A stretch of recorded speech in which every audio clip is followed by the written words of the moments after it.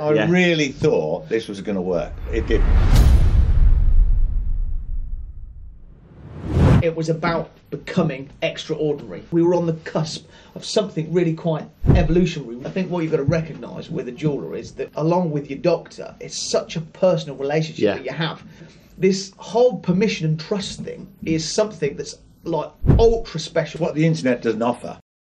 Dad said to me, Wes, look, it's about time your grandmother retired, right? So do you mind going and having a chat with her? You're going to have to go and tell her that she can't work anymore. No, it was me. I remember it. But I had to tell my grandmother, which is his mother, right, that she could no longer work in the business. So have you had fallouts? We've had some ding-dongs. I remember going upstairs and there was a big hole in the cupboard door. And I said, Wes, who's damaged that door? He went, oh, I did. I lost my temper. So he's put his fist through a wooden door. One of the stories that you ought to include, more than probably anything that I can remember in my life, is if it snows on Christmas Day, you get your money back. So we advertised it very clearly. It just said, if it snows on Christmas Day at 12 o'clock, we would give the customers their money back. All the customers. All the customers. Not just one. Yeah. No, all of them. Yeah. So let's just say it's £1 million. Steph had managed to get insurance. How did you manage to get that? So when we got to the point where we're getting close to Christmas Eve, I thought we'll take out £800,000 worth of insurance. We got to the weekend and I asked the girl in the office where we were on how much money we'd taken. We're about £250,000 short. That meant if it snowed on Christmas, we'd have to find £250,000. Actually started seeing a psychologist at 40 because I wrote in toothpaste on the mirror, help. Before you start this episode, please can you click subscribe below and follow our social handles in the description. It's a massive help and it keeps you up to date with all the exciting announcements from the podcast. Lovely. Well, thank you very much, gents, for coming in and seeing us today. Appreciate you giving up some time to come on the podcast. Thanks for having us. That's all right. No, anytime. I'm going to throw you both in at the deep end. It's the first question it's the same one that I do with everybody. So I'm going to throw you in. Obviously, Steffans has been going over 40 years, so there's a heck of a journey. 2 years short of 50. 2 years short, so 48 years. Yeah. So 76, wasn't it? 76. I think, yeah. So there's a heck of a journey there and a lot to talk about and a lot to cover in a short space of time. But I'm going to challenge you both to see if you can sort of cover that journey in a couple of minutes. Pick out the meaningful points and see if you can go through your Steffans journey from the start to where you are now and seeing if you can do it in a minute or two. Right. Well, I wasn't born in the first part of it, so Steph will have to do series 1. Are you up for the challenge? Yeah, sure. Yeah? Fire away, Steph. Well, it probably goes back to my school days when I actually had an opportunity to raise money for the school. And I did that through selling off bits of second-hand jewellery. Right, obviously it wasn't in the jewellery trade. And as a result of that, I got a commendation, right, at a very rough school. Yeah. Okay. And liked the idea that the teachers would congratulate him and everything. And I raised enough money for a minibus, a second-hand one. Okay. And it was taken to Longtown, which was Wales, the mountain and the hills or whatever. I've been to Longtown actually on a school trip, yeah. And they allowed me to sit in the front seat because of the fact that I'd raised this money. That was the beginning of what I thought. Now I'm starting to like things that maybe women would be more attracted to than men generally, which is how it turns out to be anyway. So I started work in Northampton with a company called Knight & Son, which was part of a family business, right? And I was there for probably about 6 months, and then I moved on to a company called Gleason's, which was opposite where my shop is now. And Gleason made me realise that you could buy things and sell them and make a profit, hopefully. So I had a bit of a fallout with him at that time. And so I went off and thought I'm going to do what most of us would do, and that is I'll show you what I'm made of. Yeah. I was like young, and I was 24 at the time, right? So I opened the shop dead opposite his, absolutely bang opposite, which is like competition, and he wasn't very nice to me in the latter part. I got on right with him as time went on. Yeah. So I was on one side of the road, he was on the other, and the unit that I went into, I'd got a great big picture of me, and it said, Steph opens his own shop at last, which really is one it's like one up sort of shit. Yeah. And then gradually things came available, like the shop next door. So I had the shop next door, and then one on the corner came up, and I negotiated that one and got that one there. There's about 5 purchases gone into getting that building. Yeah. Because I almost got a bit worried about the fact that if you rented property, then you're in the hands of the landlord. So that's why I decided the best way was try to acquire them. Yeah. And you had a challenging landlord in the early stages. Yeah. In the early stages, I had a landlord that was actually very, very astute, and he used to get me to go to every 5 years when the rent review was up. He'd make me go along to his office, and he would sit in a high chair and put me in a low down chair. So I realised instantly that what he was doing, he was making me feel, like he was in charge. Yeah. And I kept saying to him, look, why don't you sell it to me, the building? Because really and truthfully, no, he said, I'm not selling it. In fact, he said, I've got another jeweller interested in it. So if you do leave, and he was clever, he was a businessman. In fact, his son is a politician, a prominent politician, an MP. Yeah. So that was a quick learning stage. That this guy was slick, and I think he's probably dead now. He must be 90 odd.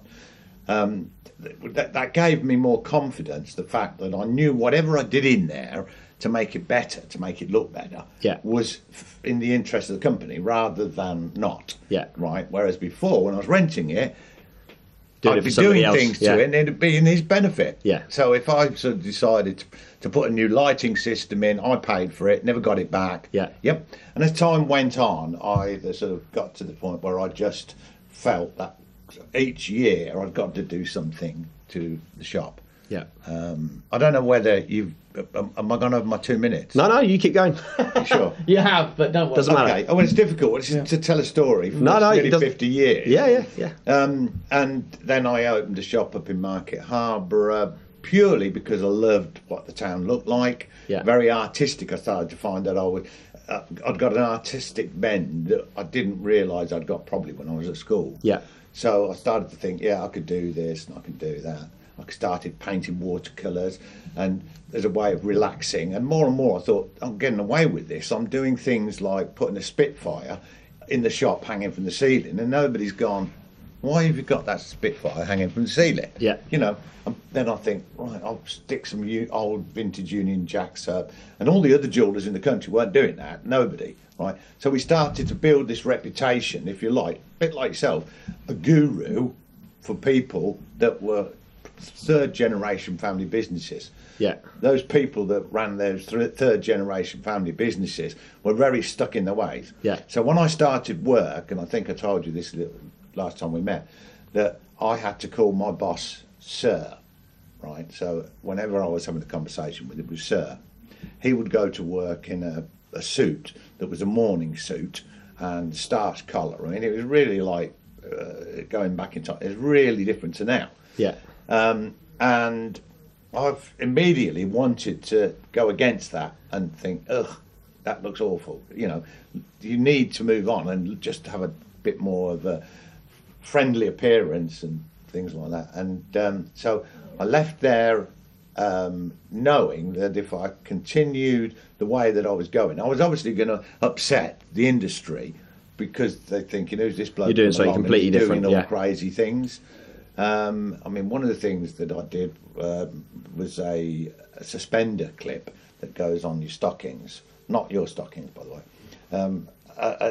and had a woman's leg out of a car, right? Okay, with a suspender on it.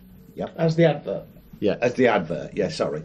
And that would be in solid silver or solid gold. Now that was really pushing it in those days because that was seen as being too sexy. They would have said then. But everybody liked it, and I started selling it, right? So then the next stage on, I thought, well, I got away with that, and nobody's really come and knocked on my door and said that's terrible. So after that, I decided I would do the thing with. I'm trying to think of the woman's name. She just died actually, and there was 2 of them, and there was a song da da da da da da da da da da da, and then you go, yes. I love you, right? So this was a very sexual sort of advert, and it said at the end, the only thing she'll be wearing on her wedding night is a wedding ring from Steffans, right?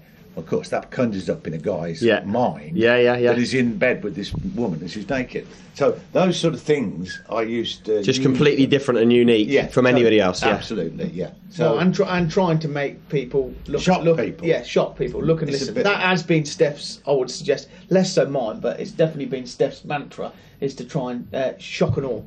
Yeah, shock and awe. I think you're right there. I think you're right. So how's the business sort of evolved over that time? So, I suppose then that neatly leads on to my entrance into the business, which was about 25 years ago. And just 25. Yeah, it is. And I always say I was preordained for the job. I don't think I really had a choice to do anything else. Yeah. I always remember Dad celebrating 25 years of Steffans. There's a video of us all at down under a bar in Northampton.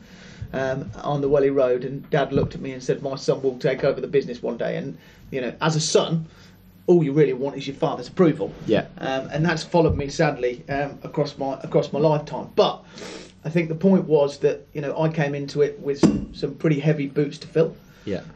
And it was one of the things where really for us it was a perfect time, because this was the emergence of branded jewellery. We had Links of London, we had Thomas Sabo, we had Troll Beads, we had Pandora, and I probably was instrumental in developing the brand offering when it was at its very peak. The websites had just been developed. We were one of the first jewellers in the UK to have a website. And we won the best website. We did the Jewellery Awards. Yeah, and we got an accolade for our innovative design of our website. There's a website that I helped design, which was Steph going in a lift. This was when websites were really, really slow. And there's this website that we created where the engine did for us, where Steph, there's a little caricature of Steph in a lift. What it actually was, just to remind you. Go on. They very much like yourself. They were your sort of generation. Yeah. And I can't remember how I met them, but I went along to see them. It was obviously something to do with websites and things. Through Glenallen. Yeah. And they just got rid of the website that got me to go there in the first place, which was a time machine, right?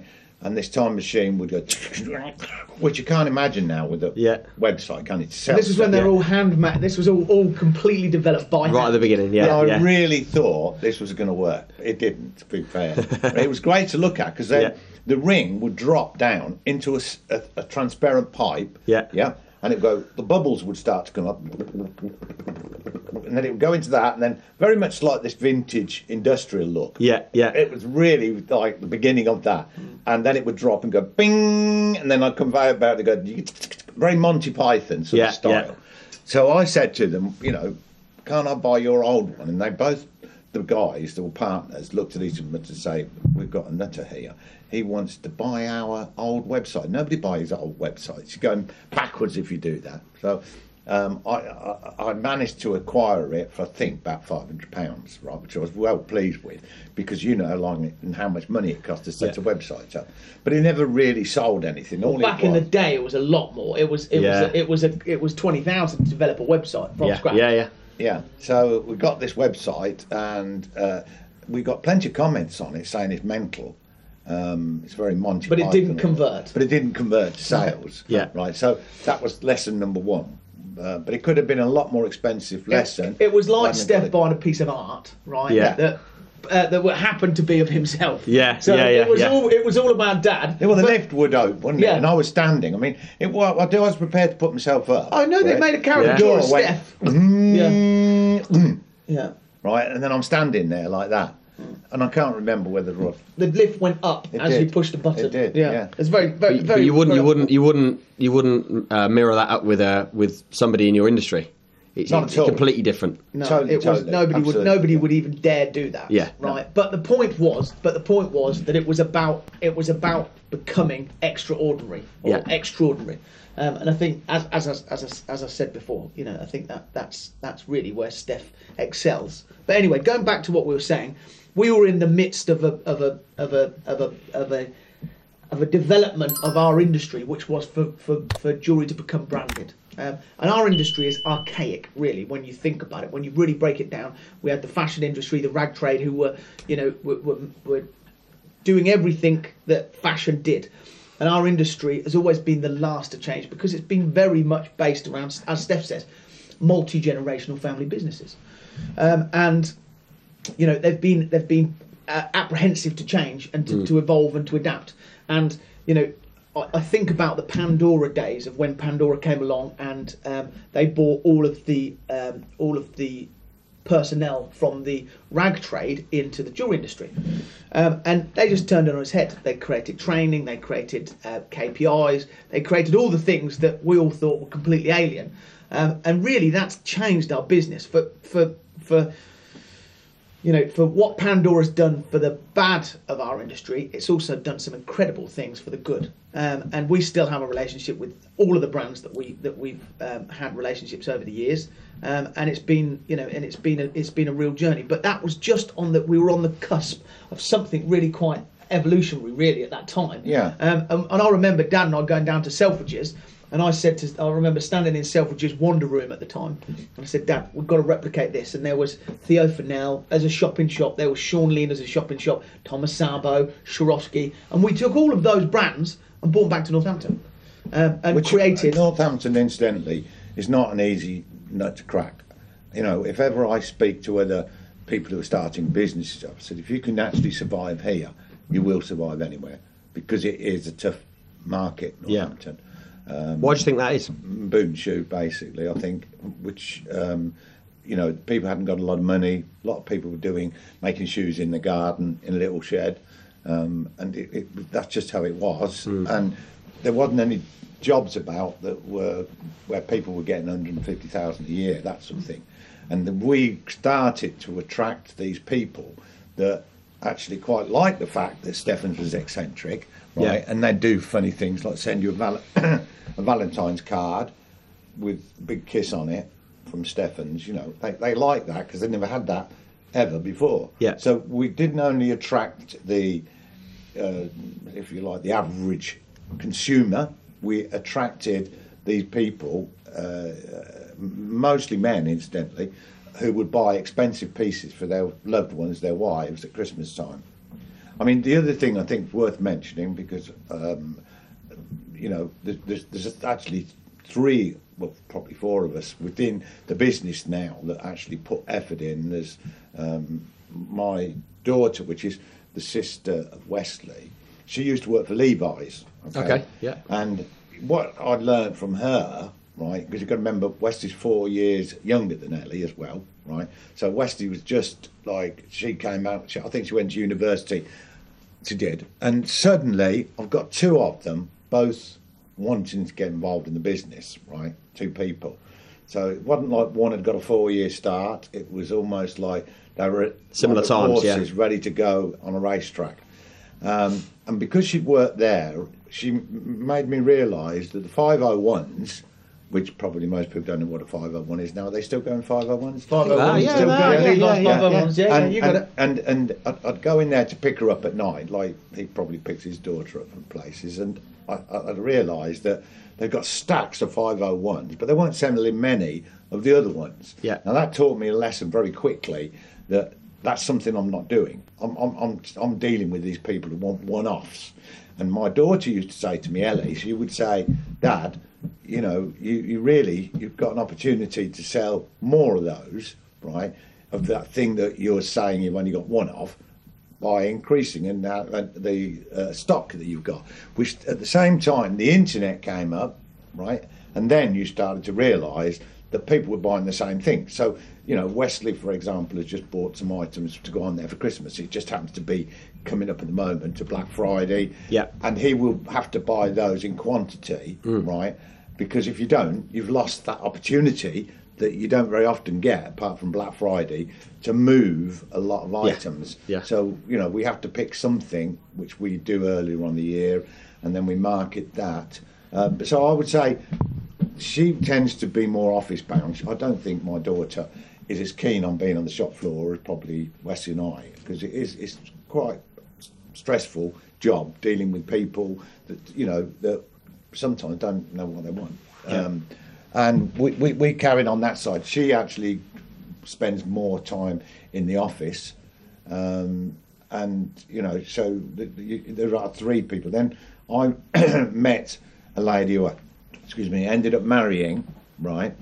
And she's a jewellery designer, so that again added to it. And so now, really, when we have our little board meetings, we all sit around the table and have to work together, because another generation comes in, another members of the family. So I think, you know, that to me is, again, because we don't all think the same way. You know, perhaps Ellie, for example, will be less risque about doing a crazy window display, which we do. You know, we do things like, you know, the Beatles, when that came up, we did all the displays around that. She's probably a little bit more conservative with the small C. So in terms of that, then, what I'm quite interested in is this family dynamic within the business, because there must be difficult parts of that. There must be some great parts of that as well, which make it incredibly rewarding. Let me give you the first bit of advice: don't work with family. That's what everybody says, isn't it? Don't work with family. Don't work with family. Yeah. The dynamics. Okay, so I was raised in a family business, and one of the things that I think, you know, I have a lot of friends who have got family business, whether it be Paul and Thackeray's or the McManuses or whoever it might be, local guys who are in family businesses who have also got a heavy burden of a second generation or third generation, and it's a tough racket. It's just a tough racket. I remember the conversations around our dinner table were about the business, right, and that was ordinary, right. Now they still are, and they still are. Yeah, nothing's changed. My daughter lives in the same village as me, right, and Wesley lives in probably 2 villages away from that, but we don't see each other very often on a family occasion, right, because we see so much of each other during in the day-to-day. I would say, you know, I think again when I met the other day, I said that I actually started seeing a psychologist at 40, and the reason for that is because I wrote in toothpaste on the mirror, "Help." Right, now that just so happens to be a great Beatles song as well, "Help." But that's not what I was thinking about. I was just thinking my brain's going to explode because I've got so many things going on with family. I mean, I can tell you that I've virtually employed every single member of my family, apart from the generation that Wesley and Ellie have got. They've sort of learned from it. But all these people are connected. I've had my brother. I've got 2 brothers. I've got a stepbrother and a real brother. And the stepbrother came into the business. He ended up being a Jehovah's Witness. So that meant he didn't work at Christmas. He didn't work on Sundays because they weren't allowed to do that. Lots of things that they... And just to add to that, you were in a business with your other brother doing property. I was doing that as well, yeah. And it's just, well, he knows him because of his relationship, because he's only a few doors away. He's more eccentric than all of us lot put together, I think. But, you know, so I like helping people. I've always liked doing that. Again, probably to do with adulation. When somebody says thank you, that was great of you to do that, and that comes back to you over the years, and people say, oh, you said do this and I did it, and I made all this money from it, right? I don't seem to do that for myself, but I seem to like doing it for other people. As you probably know, when I started talking to you this morning about is this big enough for what you're looking for in the future. So my talking about family, I think some of it is about you can trust family, okay, but we know that's not completely true. Otherwise, they'd all get on together and not fall out. So that in itself is not easy. I've also, don't forget, got my wife, who I've been married to for 13 years, right, who's in that business by contributing designs that they might not like, right? So you've got to broker that. You've got to be the referee that says. So is that where you think you sit as it stands today? As a referee. Are you the middle ground of mediation? Consigliere, I think is the term. That is. I've learned from. It must be a difficult gig to play. It is, but don't forget, as I was saying, I learned from a psychologist, right? Or psychotherapist, and I used to go to her once a month, right? And I did that for 20 years, right? And she taught me what to say and what not to say, okay? And that applied to customers. So as I was learning, I was talking to customers about, let's just say, a watch. In those days, it would have been probably a watch, and I'd show them the watch, and I would start to say things like, is this for a special occasion, let's say, for example, right? And then we got on to the fact that her children are growing up, and one of them, for example, has run off, and I'm starting now to get into the psychology of the customers, so I'm showing an interest, and now without realising it, I'm creating almost a queue of customers that'll say, I'll wait and see Steph, right? Yeah. And I can remember that period in my life, which was horrendous, and really having to be available for these people all the time, right? In the end, wasn't so much fun. But actually, I think what you've got to recognise with a jeweller is that we deal in. It's probably, along with your doctor, it's such a personal relationship that you have. Yeah. You know, whether it be, I mean, Steph and I were driving along in the car, and I've just had some customer call me and tell me that he's just parted with his wife. Now, he's a customer, right? Yeah. I've known him for a very short period of time, right? But how the hell that customer's decided to digress that information to me in a very short space of time? So this whole permission and trust thing is something that's like ultra special when it comes to a But jeweller. it's what the internet doesn't offer. Yeah. That's the thing. Yeah, it's that It's real personalised relationship. And then our personalities ramp it up another level. Yeah. Because of the fact that we're very open in the first place, and that makes people feel comfortable, and then people start to tell you their problems, people start to tell you the good, the bad, the ugly, and all of a sudden, I mean, look, I remember, I've got another instance where a customer of mine had, and I'm not going to name any names, but I was in the car park, and a lady was in tears over something that happened with her husband, and I'm in the car park with her husband, with this lady, right, who by the way was plenty years my senior, and I was consoling her because of what had happened with her husband, and that relationship doesn't exist if you're selling a car. It doesn't exist if you're selling a house. It only exists when you've got a relationship with a doctor or a professional or a jeweller. So it's this very weird line that we cross, Aaron. Yeah. And sometimes, although you know Steph has created it, I've kind of followed it on really without knowing.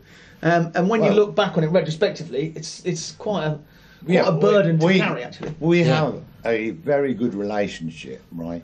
Because the person that taught me at the psychologist or psychotherapist, right, taught me and also met Wesley, right? So she could see, obviously, because that's what she was focused on in why I was having problems in putting help on the mirror, for example, right? She could see that Wesley was going to go through the same thing as what I've gone through. Yeah. I'm going to teach you how to deal with Wesley, whereas your dad was a traffic warden, right? He didn't go to a psychotherapist. So he didn't have the skills. He left your mum when you were 5 and all those sort of things, okay? So that relationship we've got, I always say to Wesley, look, I'm there. If you need me, you know, call me. That sounds like the beginning of a song. But it is the beginning of a song. Yeah. So really, when what I learnt from it is that this lady used to say I was quite like a vicar.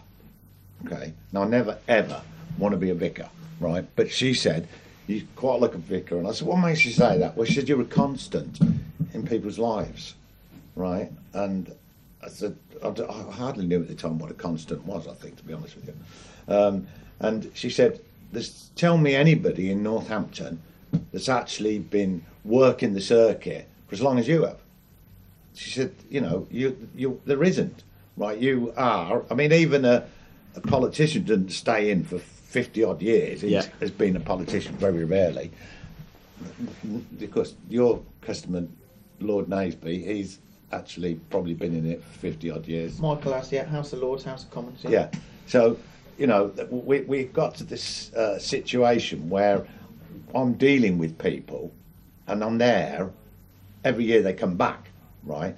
So that created, again, a relationship thing where I get invited to their weddings, I get invited to christenings and all those things, which was great at first, right? But as time goes on, I think, oh no more. It's hard because of the scale. It's become time poor. Well, that's happening to him now. Yeah, I'll get invited on stag do's to customers that I've sold wedding rings to. Yeah, and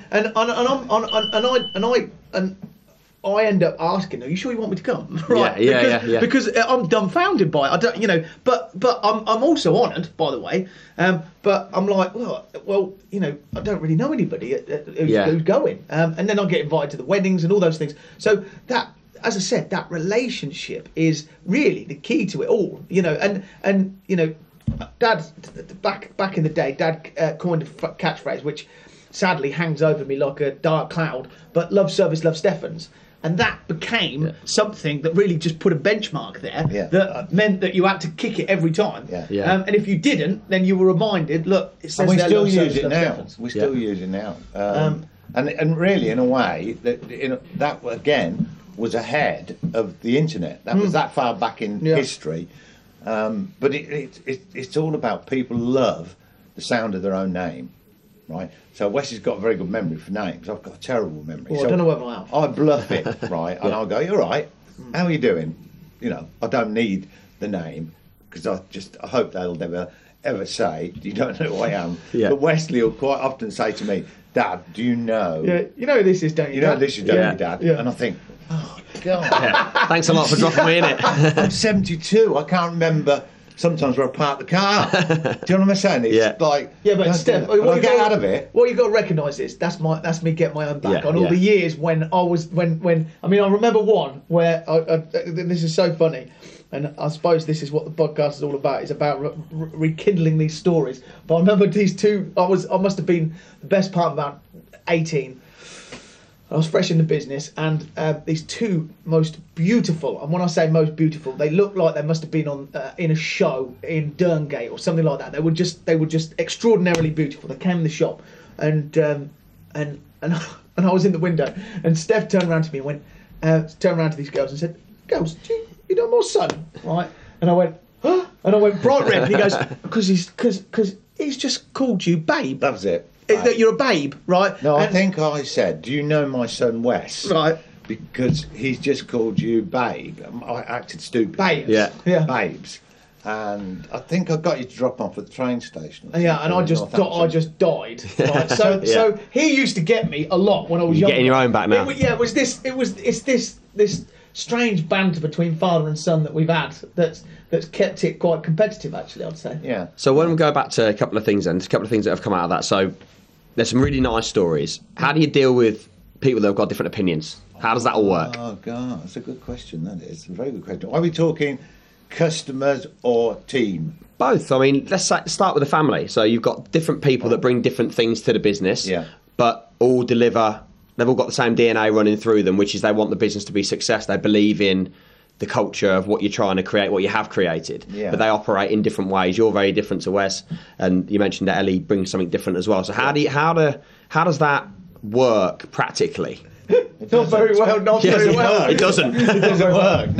No, it doesn't work. I mean, so have you had fallouts? Have you had situations where? God, we've had so many fallouts. We've had some ding dongs. We've had Wesley. I mean, again, I remember going upstairs because we've got like 3 floors, and there was a big hole in the cupboard door, and I said, "Wes, who's damaged that door?" He went, "Oh, I did. I lost my temper." So he's put his fist through a wooden door. And what was that off the back of? The testosterone. I seem to remember it was something to do with my brother, my stepbrother, who worked for us for a short time. Well, I say a short time, probably about 10 years. And because new boy comes into the business and my stepbrother is already established in there. Very studious type of bloke. Very knowledgeable. He just reads books and doesn't go to the pictures or anything like that. He's very knowledgeable. Right? So he's a completely different character to Wesley. So he's Wesley's uncle. Well, no, and also, what you've got to remember is Steph raised my uncle, Steph's stepbrother. He raised him as a son. So I'm the second son in essence. His dad died when he was 14, and his dad was 59, and he was an army sergeant major in the army. And when he died, I instantly took the place of his dad, right, which is just part of my personality again. That I like I like being able to help people, really. But what you've got to understand, Darren, is Steph puts all this collective of people together. Yeah. Right? So it is a melting pot of testosterone, hormones, all these things, different opinions, right? And what happens is it kicks off. I mean, I remember Steph employed his mother, right? My grandmother. I'm just thinking the same thing. And somebody must be speaking to us. And Dad asked me. Dad said to me, "Wes, look, it's about time your grandmother retired, right? So do you mind going and having a chat with her and just explaining to her that you can have You're softly wanting to swerve that one then. You're gonna have to go and tell her that she can't work anymore. No, it was me. I remember it. I remember it was over the road from the shop, which is now Pizza Express. And anyway, so we'd sat there and I had to tell my grandmother, which is his mother, right, that she could no longer work in the business, and she hated that, and she held that against me. Gave you really, no, I would say. But that so shows. You swerved that conversation, and did he deliver it as a look? You're getting on well in the business now. You need to make some decisions. Yeah, and what that was. I mean, look. One of the things I will say is that for all of Steph's positives, sometimes he can put people against each other, which then is and look, we've not killed anybody, so I think it's to a certain degree worked okay at this point. But for you to ask me to do that to my grandmother, that was your way of not really wanting to confront or grasp the nettle. Absolutely. Don't forget when she would come in the shop, right? Because she ended up in the end on a Zimmer frame, right? Yeah. But before that, she had a walking stick, and she got the name Grandma Stick because of the fact that one of the great grandchildren always called her Grandma Stick, and it stuck. The stick stuck. Yeah.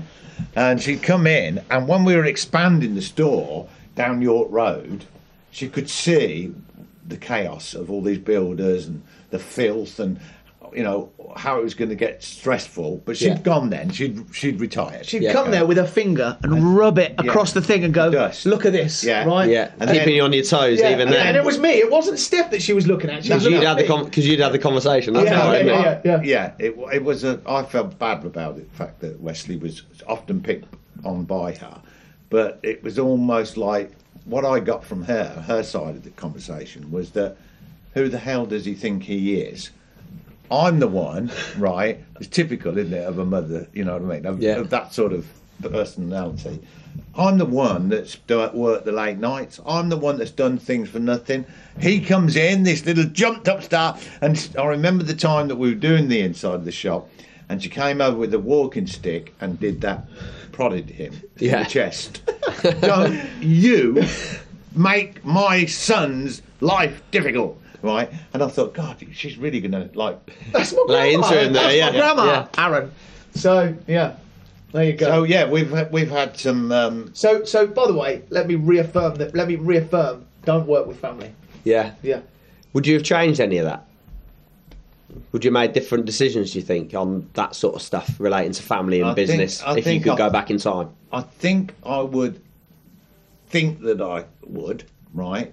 But I don't think I would, if you know what I'm saying by that. Yeah. Because I look at how many people get to work with their children who become adults, right, and middle-aged men and women, right? That, in my opinion, is something that's quite rare. Yeah. There's not that, apart from maybe if you look at somewhere like corner shops where it's an Indian family running it, and there's the daughter there and the brother and the uncle, and especially for that together. Long as well. You think how long everybody's worked together in your family. It's not just 5-6 years. It's I mean, long time. it's virtually. I'm not joking now. It's virtually the whole of my family. I still do it to this day. And by the way, everybody comes back. The uncle that you mentioned, we had a falling out. He left, and then he came back. So it's one of those things. And actually, that's one of the things that I really admire about the business, is that really, as a family and actually as human beings, I think we're really forgiving, and that's been our biggest trait. And actually, maybe that's the answer to your question of how you lot all work together, because we forgive each other. Because even though we have a big fallout, at the end of the day, we just learn to forget about it. Maybe we've got short-term memory loss. Learn to move on and look at the bigger picture, maybe. And we don't bear grudges. No. And I think that helps us. As I said, of the amount of people that have come second time around through Steffans, Oh, yeah, we had loads come back. Team members. You know, Well, I came to see you last week, and there was a chap that worked with you guys for a long time, and he just popped in for a chat, and I think that says a lot. How many people after a few years would go back to their existing supplier and their existing employer and think, I want to go and have a chat with him? Most people hate their old, employers or ends badly and stuff. So I think that says a lot about the relationships, not just with customers and suppliers, but also people that have worked for you and with you. Yeah. That people will feel comfortable to come in and have those just a chat over a coffee for half an hour. We almost don't. We don't focus on selling jewellery. We focus on the experience, right, of coming into a Steffans store, right? We focus on that. You know, we will instantly say, would you like a cup of coffee? Would you like a cup of tea? Would you like a drinking chocolate? Would you like a glass of champagne? Would you like a glass of wine? Can I clean your jewellery for free? Water. All these things are us giving something back and not just looking at, we've got to make a sale, we've got to make a sale. Although we have got to make a sale. I mean, if we don't make the sales, I mean, talking about that, one of the stories that you ought to include more than probably anything that I can remember in my life is if it snows on Christmas Day, you get your money back. Okay. Right. Okay. This was going back about 20 years ago. Yeah, that was like a John Lennon Imagine moment in my life. It just never got forgotten. It was always there. Right? So let me explain to you the mechanics of it. So a customer would come in. So we advertised it, and this got national publicity. Yeah. At the time, and very clearly it just said if it snows on Christmas Day at X amount of time, at 12 o'clock afternoon on Greenwich Observatory. Yeah. And it could only be one snowflake. Yeah. But if one snowflake fell, and they confirmed that snowflake had fallen, that we would give the customers their money back. So on the receipt, all the customers, all the customers, not just one. Yeah. No, all of them. Yeah. So over what period? Over the Christmas period. December, the month of December. So let's just say it's £1 million. Yeah. Right. It's £1 million worth of turnover on that particular period. Steph had managed to get insurance on a cover for if it did snow that we would and you know you go out. How did you manage to get that? You go out to fund everybody. There's an insurance for everything. The guy who actually took it on, who was in London, right, and he rang me up on this occasion. He said, "Steph, why is it that I'm thinking about Steffans when I'm in London outside Selfridges and it's bloody snowing, right?" And I said, "It's snowing." He went, "It looks like it's going to snow." Yeah, and it's just ruining my Christmas, right? They said this thing went on, right? So when we got to the point where we're getting close to Christmas Eve, I thought we'll take out something like £800,000 worth of insurance, cover. So we could give them that back, that £800,000 back. Yeah. And that at the time, I think, cost me about 12 grand. Okay. Okay. On the Christmas. Well, hang on. If I could just say, then we were away on holiday. Right? No, but I haven't told them the other bit yet, though. If I can. Go on. Right. The other bit is that we got to the weekend, and I asked the girl in the office. So we've got an office upstairs, the clerical side, where we were on how much money we'd taken. Yeah. Right. Which I'd expect her to give me reports, looking back on it now. Yeah. Every day. Yeah. So I knew where I was. I wasn't flying blind. Right. And she's going away for the weekend, which is the Saturday and the Sunday, or the Friday, the Saturday and the Sunday. I thought, well, she'll be gone. So I've now got to find out, because it was so busy. It was untrue. Yeah. And I said, "Oh, by the way, Deb, where are we on the numbers?" And she said, "Well, I haven't done them for the last week." So I said, "Well, can you do them before you leave? You know, because she's then going to go away for Christmas." Yeah, and you're not going to have a clue. I'm not going to have a clue. Success or not. So she came down and she went, we're about £250,000 short. Oh, so £250,000 over the insured amount. Oh, okay. Which then meant that meant if it snowed on Christmas, we'd have to find £250,000. Yeah. It became a real or give the customers journey. back £250,000. And I remember, and again, this is this family dynamic. I remember being in Florida. After Christmas, Dad always used to take us away because that was our treat. I think it was Miami. It was in Florida. It was Florida, Miami, Florida. Anyway, so we goes away for Christmas, and I remember Debbie, who's just referring to, calling down. And she on still Christmas works Day. for us now. Yeah, and she's been working for 30 odd years. She's getting her reports in on 40 time years. nowadays. Yeah, we don't still.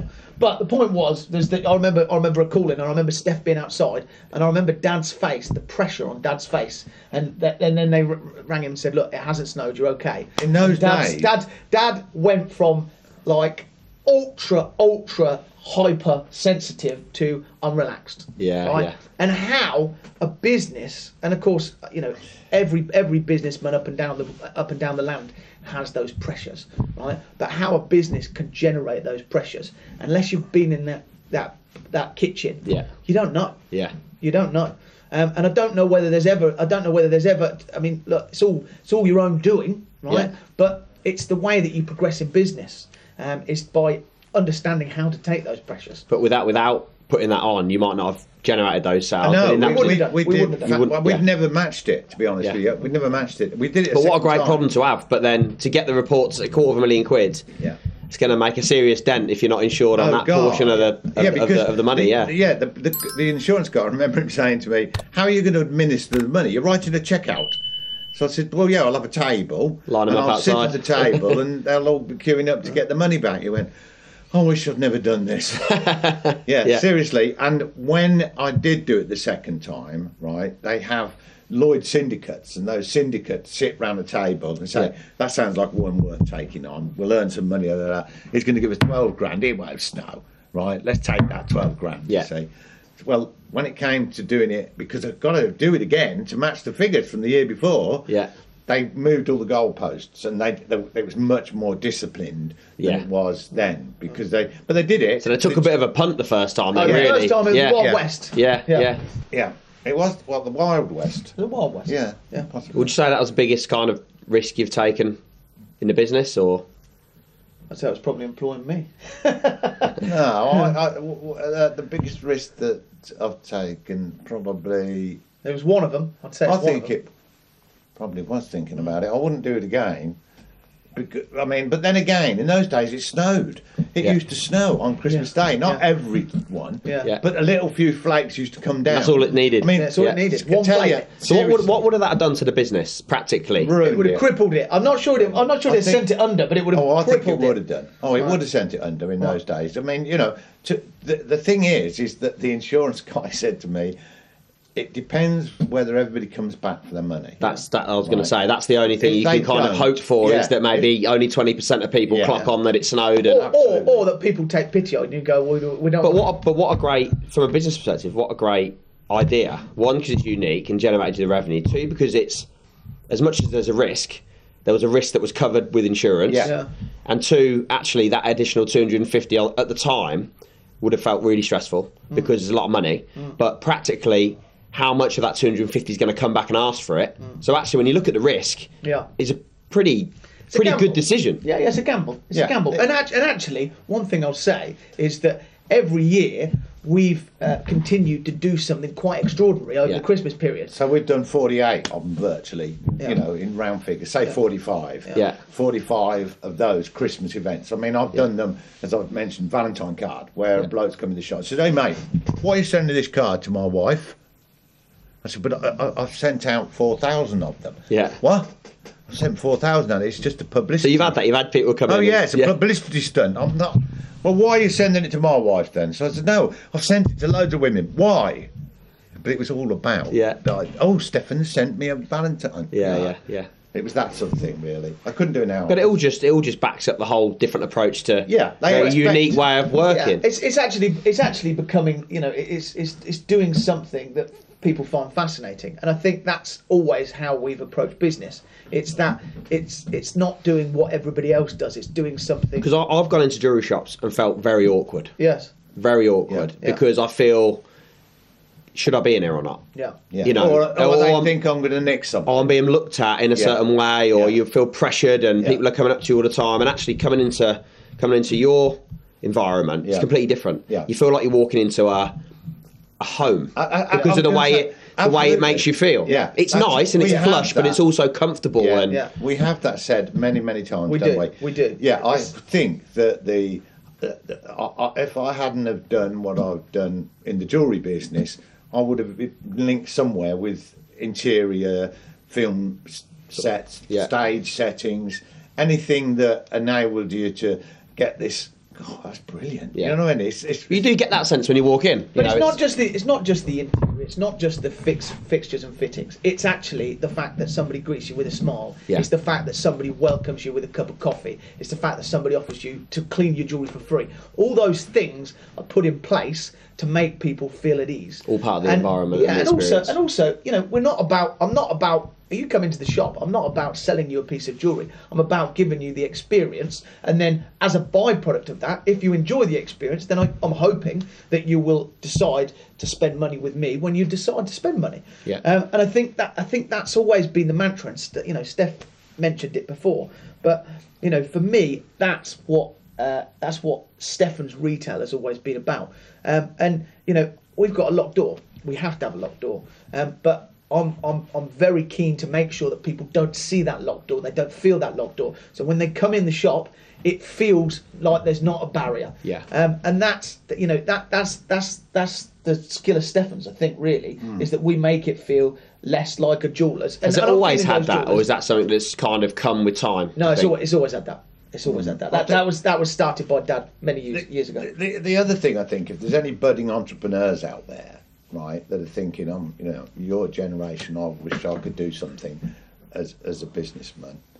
They've got to sort of realise that it's not a make money quickly and suddenly all that money that comes into the door is there to spend on whatever it is, Yeah. right?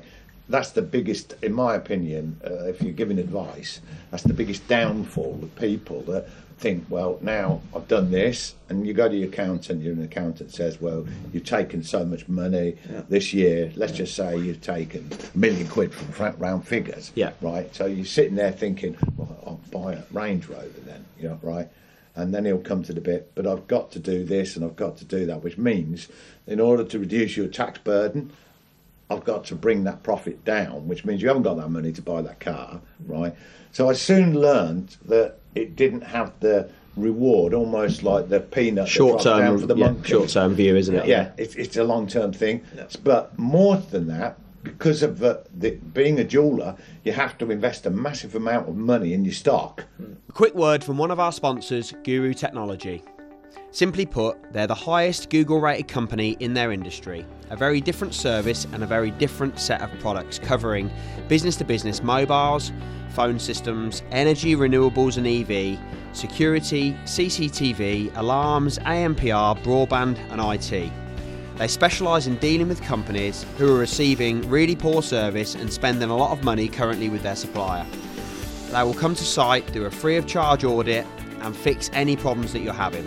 So if you've got problems with your current supply chain, search Guru Technology in Google and give them a buzz. Thank you. Let's get back to the podcast. Right. It's a gamble, I suppose, isn't it? Because what if the stock doesn't come off? Absolutely. Yeah. And Steph's always, one of the things I will say is, one of the things I've learnt from Dad is that he's always mentioned about making sure that you're reinvesting in the business, whether it be reinvested in the fixtures, fittings, the technology, the stock. You know, it's putting it back in, because one day the fruits will be that much sweeter than if you pick it before it's ripe. Yeah.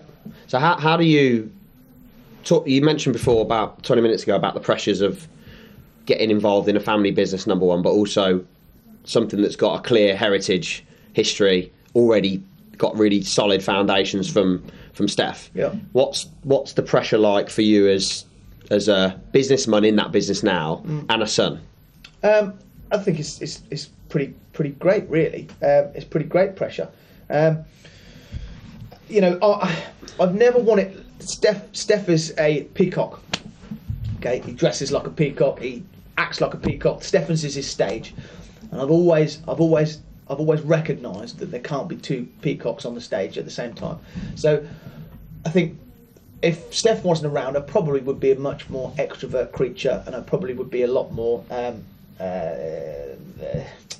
colourful with the way that I dress. I've had to be more conservative because of the fact that he's the main course, and you know, as time's gone on, you know, and as Steph has stepped back, maybe I've become a little bit closer to that point. But we are different people, and you know, and I look at things slightly differently to Dad, but I think we often look at things in a very, very similar way. And I think we're very, very closely allied with the way that we look at the world and we look at life. But it's, you know, it's tough because, of course, if I fail, then everybody will say, well, you know, you didn't do as well as your dad. So it's, you know, that pressure, although people see the initial, oh, well, you know, you came into a business that was already established many years ago, it comes with a hell of an amount of pressure to succeed. And, you know, I think it's hard work, isn't it? I mean, you know, Yeah. it's. I always think when you watch somebody like Paul McCartney, why does he keep going out and doing concerts? It's not for the money, because he's a billionaire. So why does he do it? He enjoys it. He enjoys what he does. It comes across like that. They not only get, when somebody goes to see him, it's a man who's 81 now, right, who's not such a good singer, and he has a job to reach a lot of the notes, but they still come. They still want to speak to that guy and have that moment, and that moment to those people they remember for life. I'm not comparing myself to Paul McCartney, by the way, let me just say that. I'm just saying how that is very much a part of the experience of whatever it is you're doing. You know, if I'm going to see, for example, a concert, right, then I don't get too excited about it beforehand, because if you do, you think it's going to be better than it is. Yeah. It's a live concert, things can go wrong, and etc. Same with running a business, really.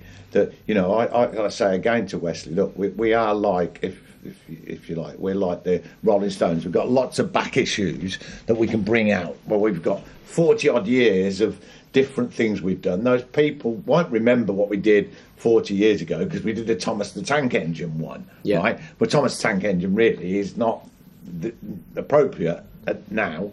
We've done so many of them. Could go on and on. I've had Scotch evening, Scotch on the rocks, which would Scotch with diamonds in the ice, so that when they melted, all those things, crazy things that we've done. We've done keys where somebody had the key to the cabinet which had got the item in it that was like a couple of grand, and they win that. Willy Wonka Chocolate Factory. Wonka Chocolate Factory, and all that. You know, there's so many of those things to do. So we like the Rolling Stones or the Beatles, who've got a back catalogue over the years. So we're never going to run out of ideas. They're there. They would just change them slightly, and also bear in mind a lot of the people will not probably live long enough. If you think they went there when they were 40, and that was 40 years ago, they're 80 now. So you can start regurgitating stuff, and that's what really they've done just with the Beatles song just recently, haven't they? Now and Then.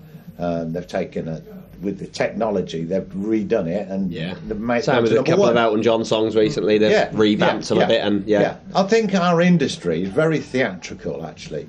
And I think that's why I ended up perhaps dressing up like a peacock, as he says. I don't ever refer to myself as a peacock, but Wesley's obviously got his opinion. The thing is that it's very much a theatrical thing, right? My father, his grandfather, died when he was 94, but he was on the stage, and he used to go around the country, right? He was on the new theatre in Northampton, and he'd sing and tap dance, and he was a good-looking guy, right?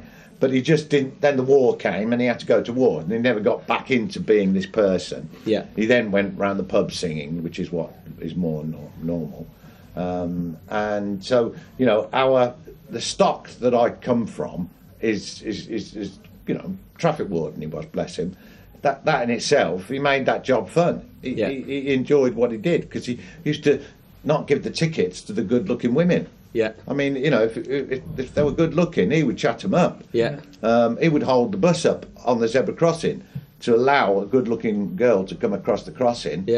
He had a saying: "You die if you worry, you die if you don't. So why worry?" Why bloody worry? Well, I didn't want to say it on. That's all right. I didn't want to. You die if you worry. I didn't want to swear on Aaron's podcast. So. Why bloody worry at all? And that's how he was. And you know, he was very proud of what had been achieved. You know, and he wanted to be part of that family. Every year he used to come up to me. This is in the earlier days, and he'd say, "Steph, can I be a security man? Because I'm a bit worried about down there, that door. People like come in there, and you never know who they are these days." And I said, "Well, Dad, I'll tell you what. Do it on Christmas Eve." It was almost like me trying to be kind again, right, and saying, "Okay, Dad, we don't really need you, right, because you're 80 odd, right, but come and do it on the door, right." he came into work in his traffic warden uniform. So we took his yellow band off his head there, and now he got a black hat with the black shiny brim there, and he got all his buttons there and his epaulets, and you know, he looked the part. Yeah. Very highly polished boots.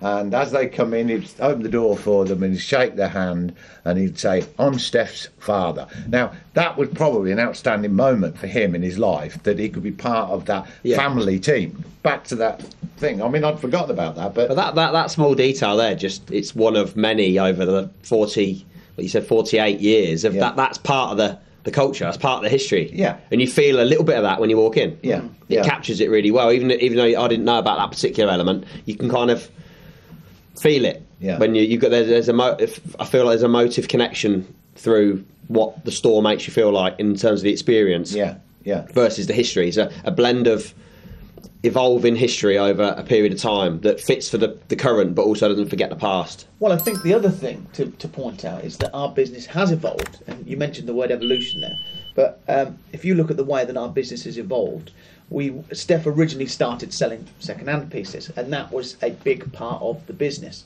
And then it developed into selling bespoke pieces, one-offs. And then Ellie came into the business, and as Steph alluded, the 501 of selling multiple products, and they were the Pandora days, Thomas Sabo, Links of London, where we sold 2,000 Sweetie bracelets one Christmas. And 2,000 Sweetie bracelets is just extraordinary for a business like ours. I think I bought one of them. Yeah, little jump. I was on the list. Yeah. No kid, what would happen is a guy like you would come in and he'd go, I'd say, "Hi, my name's Steph. You'd like to look at a Sweetie bracelet?" And you go, I'm not joking, right? Because you don't really, sometimes you don't really know what you're looking for. You come in and you need a steer. But Steph was so confident that you were coming in for it. Yeah, that's why I bought so many. I could see it coming. Yeah. That we were sending them for about 75 quid, weren't we? Yeah. And then I think Wesley come up with the idea of making a necklace out of them, which they didn't do. And then, of course, they started to produce that. Yeah. So we've given a lot of good ideas away to the trade. Monica Vinegar, I remember sitting across from Harrods developing a bracelet with Monica Vinegar when we stopped Monica Vinegar. So, we build relationships actually with all of our suppliers. We have this extraordinary relationship where we are not just selling their wares, but we're also giving them ideas, and we're actually helping them develop themselves, whether it be Sean Lean and we did the hooks as a bracelet, whether it be Theo Fennell where we did the King Rich III thing. We've done so many things, and to connect us with Northampton, we've done stuff like we did. You've had Mark and Guy on. We did a watch collaboration with Mark and Guy. We did a Geoffrey West U-boat, and that was one of 30 pieces, and it had the Geoffrey West strap on it, and it came with a pair of matching shoes. They're not really money-making exercises. Never are. They are, which is unfortunate, but they really are PR exercises, right? Where we say we're friends with this person, right? And this is how we sort of support them, and it's that sort of bit of ego and a bit of halo. Yeah, but halo that it hopefully comes good from other parts of that collaboration. Yeah. I mean, Guy has got, I think, not the same type of personality. He likes to shock, so there's a bit of that there. And I used to always wear his boots every single day of my life for about 15 years. Until I got flat-footed, and then I can't wear them now. But your chiropractor has banned you. Yeah, Cuban heels and pointed toes. But I've got great respect for them. I mean, I love the way they do the whole thing. The building looks brilliant. So anything in Northampton that is 5-star should stand out, because there aren't hardly any 5-star. And I think it does. Like from driving past, it's lit. The store's lit really well. It's different. It's clean. It's precise, but it's welcoming. Yeah. Similar with Geoffrey West, got its own. It's a proud man, you see. That's what it is. And the two of them are both proud. And I think a lot of that being proud about things is why you maintain a standard. Same with the good chef, isn't it? I mean, I don't know. Have you interviewed a chef? Because a chef really, again, is an artist, aren't they? You take them there, and part of the thing is they set fire to it in front of you at the table, isn't it? Yeah. Right? Yeah. It's that experience. So you don't remember the food. food. You remember the fact that this happened. The feeling it made gave you. Yeah. And I remember going, and this has got to be 50-odd years ago, with my first wife, to a place out Bedford way, which provided really good food. And as soon as we walked in, the guy came over with like a French or Italian accent, and he said, your number table, Mr. Suter?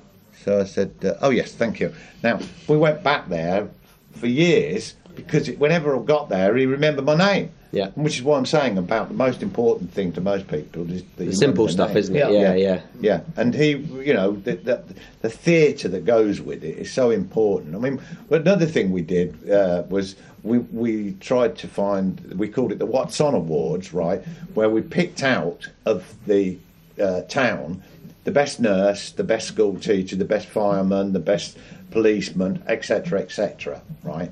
And we set up a panel so that we could interview them and find out all these things. Yeah. This was a collaboration with a local magazine at the time. Yeah, this was a collaboration. Yeah, and we've got who was the guy that was on? Bobby Davro. Bobby Davro. Yeah. Bobby Davro. Right, we didn't come for nothing. Yeah. We had to pay Bobby Davro. I think that cost us about $4,000. So we go there to the event. It was at the Derngate. Yeah, the Derngate. Yeah. The clock's ticking away, right, and it's now 4:00 in the afternoon. The show starts at 8, so we've got 4 hours. And Bobby Davro walks in. He said, "Has anybody got any fucking idea what's going on round here?"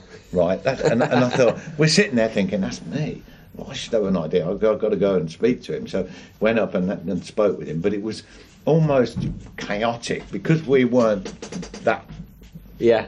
We weren't that good at setting up a stage show. Well, it wasn't. Yeah, but it wasn't your forte, was it? It wasn't your forte. Yeah, but again, that What's On Award, the big thing that come out of it, the people that bought the tickets, right, were the people whose dad, auntie, had been nominated, friends and family had been nominated. Yeah, and we filled the place up, which was quite a difficult thing to do.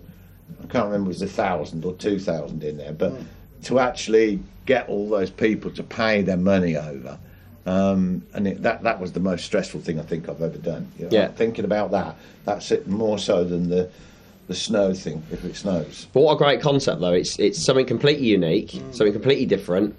It kind of it puts Steffans on stage. Yeah. You're gifting stuff to people that have done a great job in their community. So it's got a community feel. You've got a load of people there that, whether they buy anything from you guys or not, in a couple of weeks after that, will certainly, when they do want to buy something, think, I'm going to go there first because of that and how they made people, how you made them feel and the event and all that sort of stuff. It ties everything in, everything into what you guys are about, which is unique, different.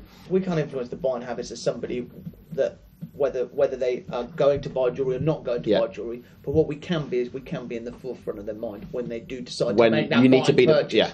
Are they thinking of Steffans when they want to make a purchase? Yeah. And that's the key. I mean, going back to the good stuff that we've done. I mean, you had my cousin Kim, who is, by the way, out and out one of the most extraordinary characters that I know. He's interviewed her. Of course, yes. That's what I'm saying. Okay. And we've helped Kim with Born to Perform. I've been over to the Born to Perform and helped them with bracelet making workshops and loads of different things over the years. We raised over £10,000 for the Jessie Fund, which was somebody that worked for me, Zoe, whose son sadly contracted leukemia.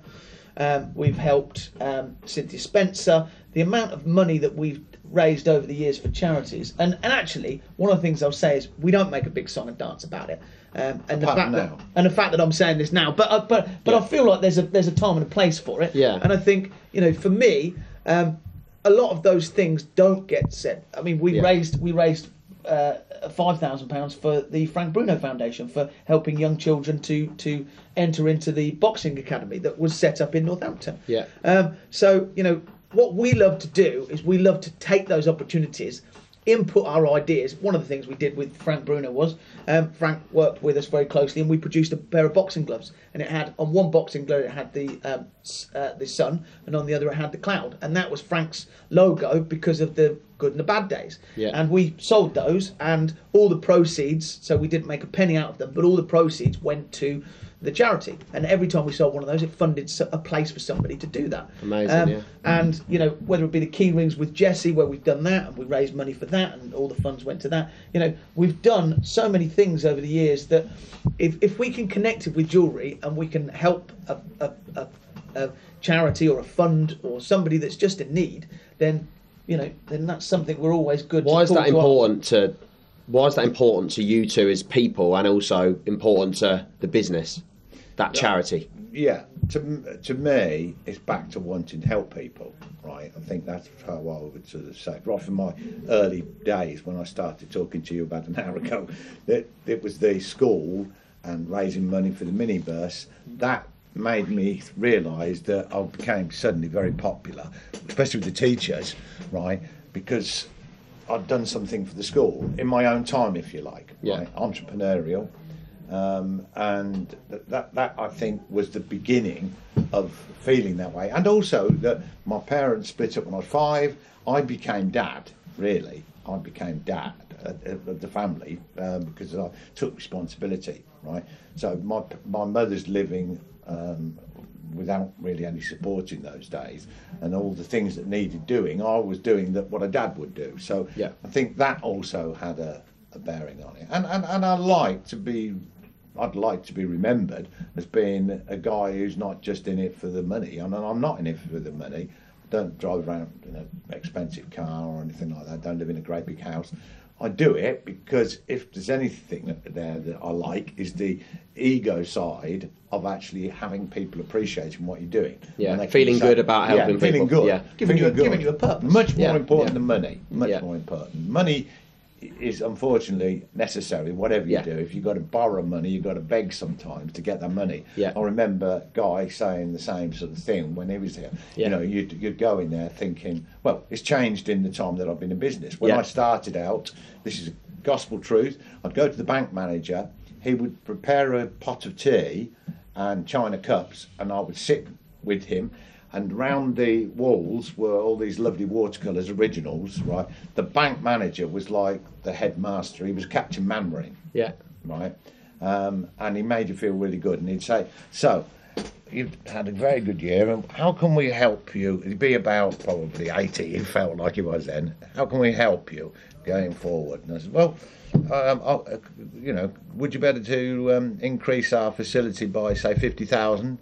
I don't see that as a problem. Well done. Thank you very much. And it was that sort of thing. Now, my bank manager's right up north, about, he's in, well, further up than Bolton, say, right? And I'll say to him, am I ever going to meet you? No, we've never met him. Right? It's just the way of the world these days sometimes, isn't it? I know. But wouldn't it be nice of course, you knew... But then that goes back to why we're extraordinary. Exactly. The personal Not everybody's built in that way, are they? No. Yeah. No, and also, most businesses can't sustain that level of service. Yeah. You know, they just can't. It's a lot of effort to sustain that element of personal touch on volume. Yeah. It's exhausting. It's the energy. It's the energy you had to exhume to deliver. That's what we have in common, right? That's what we've got in common, I think, is that Wesley and I are more alike than we want to be, really, right?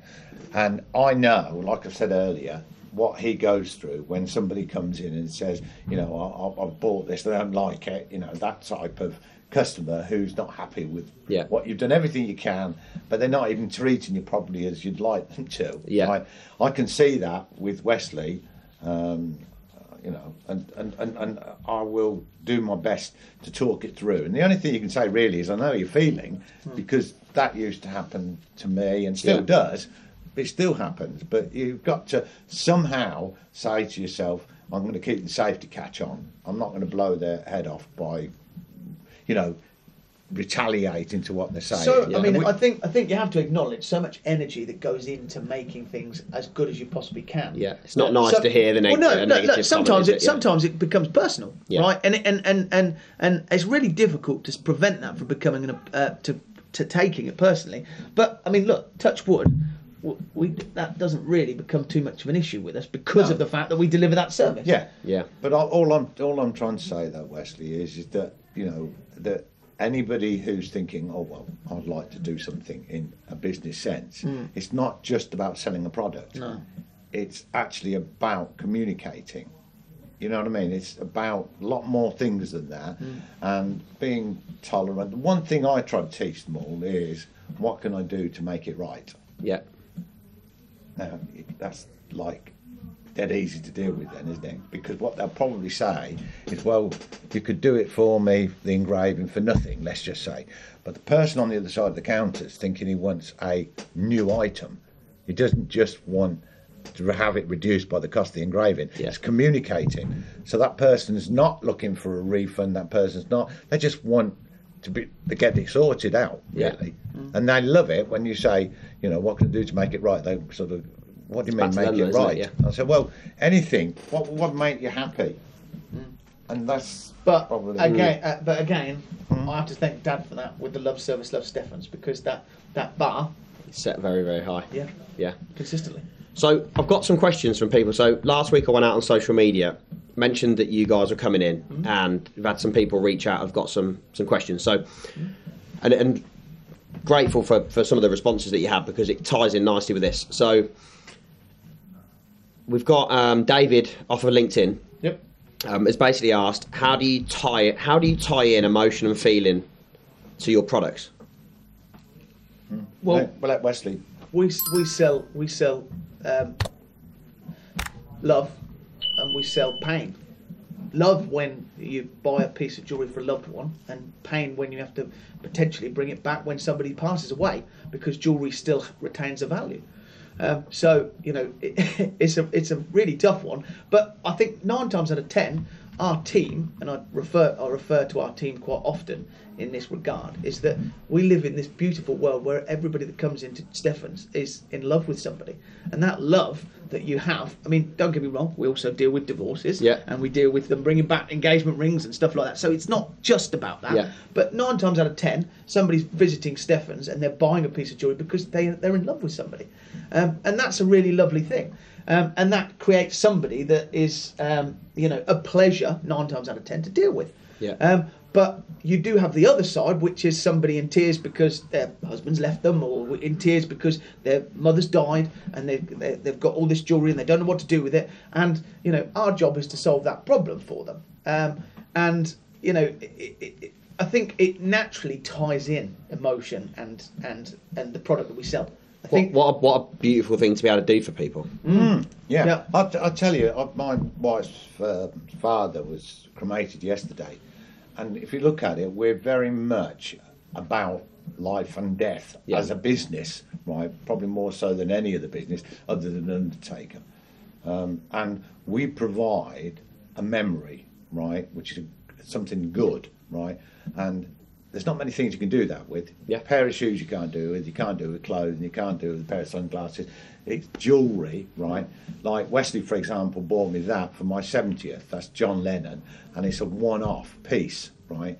Now, I took all my rings off to wear that ring because that meant a lot to me. Yeah. That he'd been thoughtful enough and ahead of it to realise that would be special for me. Yeah. And that's what people do. They get a lot of... they put themselves in your hands almost. Yeah. And put themselves under a lot of pressure. Yeah, and I think, again, going back to the consistent person that lives in Northampton, there are not that many, that not consistent. Constant in people's lives, is a vicar, okay? But if you look at it, we deal with birth, which is often the christening element side. Yeah. So they'll buy a christening bangle for the first baby. Yeah. Before that, they'll buy, because there's a baby being born, the man will probably come in and buy a ruby ring. What they call a push present. If it's a girl, right, and a blue sapphire, if it's a boy. Thinking, of course, they're being totally original, but that is something lots of people do. Yeah. Hope it never stops. But then moves on to their... I would say the next one is going to be probably 18th, right?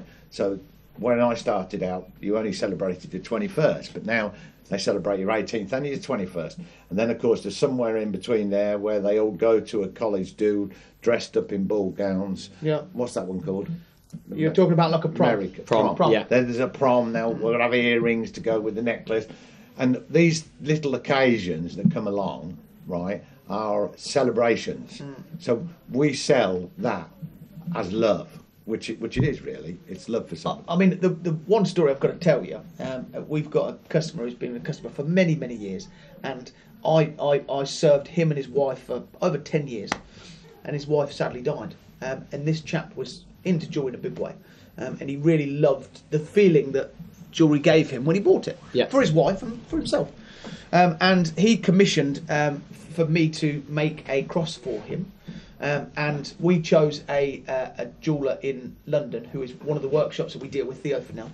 And Theo we commissioned and helped develop and design a one-off cross that actually accepted a vial of his wife's ashes inside the cross, so inside the body of the cross. And this piece was, I think, about £15,000 at the time.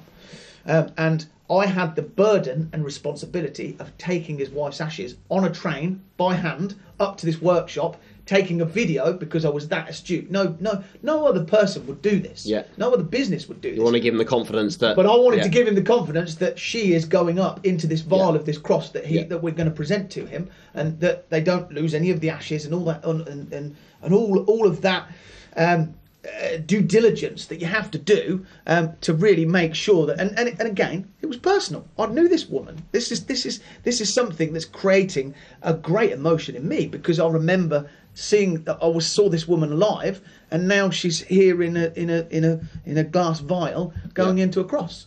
But the amount of solace and the amount of gratitude that we got back from that customer was immense. It was just immense. It was like nothing else. I mean, he cried on many occasions, and when we refer to it, there's many times that we often shed a tear together. And in return for that, Cynthia Spencer helped him, and we developed a bracelet for Cynthia Spencer. So that personal thing is it's ingrained in the DNA. It's ingrained in the business, and you guys especially. Yeah. Okay, good. Another question from Dan, who's part of actually the podcast, because we've got a podcast Facebook networking group just for business owners in Northampton that specifically sort of focuses on the podcast. And Dan in that group has said something Northampton related, which is, why is it important to be a proud business owner from Northampton? It's stuff, some things you spoke about today, you spoke about when I met you previously, you've spoken about online, about being a proud people of Northamptonshire. Why is that important? Well, what's the alternative? To not be proud? Many people are not. Yeah, but you have to be proud of what you've got, because otherwise it falls into disrepair. Yeah. I mean, look, I work very closely. I was a director of the BID, and I work very closely with the town centre, and I'm constantly trying to push it in the right direction. Don't get me wrong. There's times where I feel that I'm fighting a losing battle, but at the end of the day, we have to continue loving what we have, because if we don't love it, just as if you have a plant and you don't water it, it dies. And that's just the cold hard facts of life. And for us, we're proud to be Northamptonians because of the rich history that we've got, whether it be the castle, whether it be we produced a coin that Northampton had a mint back in, Steph? Well, about 1200. And it minted a coin, and we replicated that coin and sold it as a piece of jewellery. There's some rich history here. Right? Oh, massive history, massive. I mean, it's really, really interesting as well. I can only say, as you get older, you're more interested in knowing about history than you probably appreciate you would be. Yeah. And to see some of these places that, for example, I was christened in a church called the Holy Sepulchre, right? Now, the Holy Sepulchre was actually a round church, one of about three. One of them was in Bethlehem, I think, but it's all to do with the Crusades, right? And at the time, I didn't know that was such an important church, because I was just a baby, basically. Yeah. And as time goes on, you realise that Northampton, that we are very good at really kicking ourselves and knocking ourselves down, right? But I really hope that this, because of things like COVID, etc., and because we get changes of governments, etc., that people see the town centre developing into the next stage. I think, the rest of Northamptonshire, apart from potholes, which don't get me on the subject of potholes, but apart from potholes, Northampton around the town is a lovely place to live. Right, I live in a village, it's got history, etc. The town centre along the way has been neglected, in my opinion, right? So you either say Northampton's a mess, which a lot of people do on things like Facebook, and they say that people will, urine urinate in the streets and things that they don't like, obviously, and that things are not, and rubbish is put out on the streets. You've got to do something about that while you're going through this transition. Yeah. Now, the Marks and Spencer's site, I was only reading last night that that's not going to be done. The flats, it's got to be totally rebuilt. Residential. Till about 2010.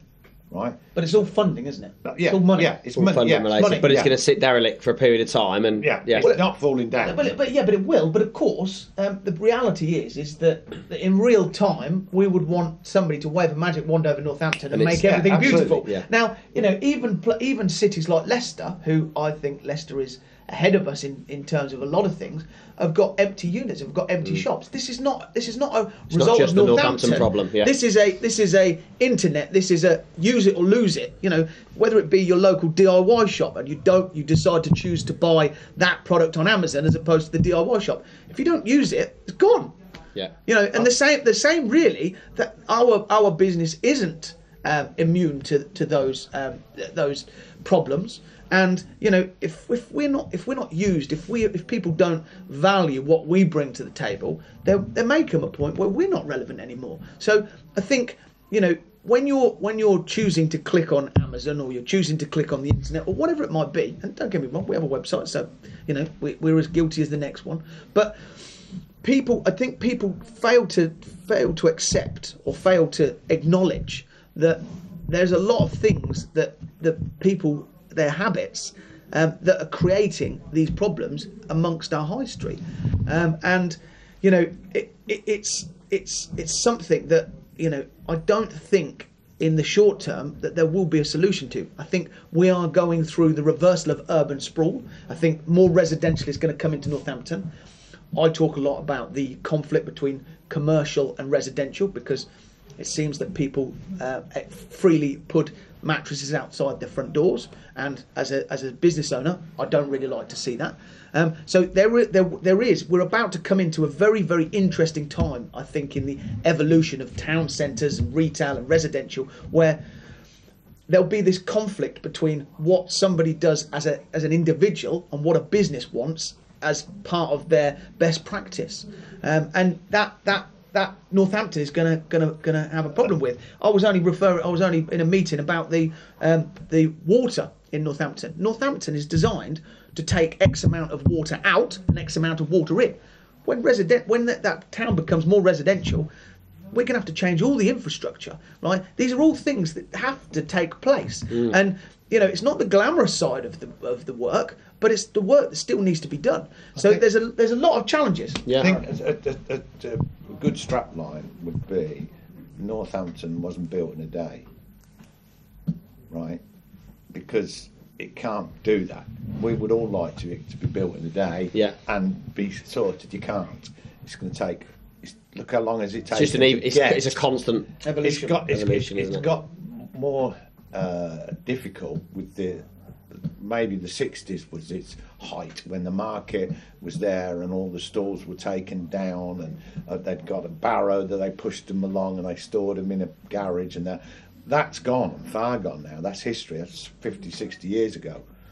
Now we're living in a time where the McManus's, for example, we mentioned them again, there were local lads, open up a little place in Northampton that probably don't even know exists, where it goes from the Drapery through to Drum Lane. Now I just so happened to start my first job at 15 was in that lane that's there, so I have a memory thing going on there, right? And they invited me along to their opening of it, and it was almost like going back in time. It's amazing, and yet it was better than it was before because now it was coordinated. Well, the money that they invested in that place is again extraordinary. Yeah, right. That pub was built in the 1600s. Do you know that pub? Wow. And it was heavily listed, as I understand it. Yeah, I think it was a grade, even possibly a grade 1, definitely a grade 2, but I think a grade 1. But what I keep saying and trying to get across to people, if they're going to do the market square up, right, why don't they have something like a structure that's got Market Square, Northampton Market Square, as almost to guide people through, so that you've got all these different quarters.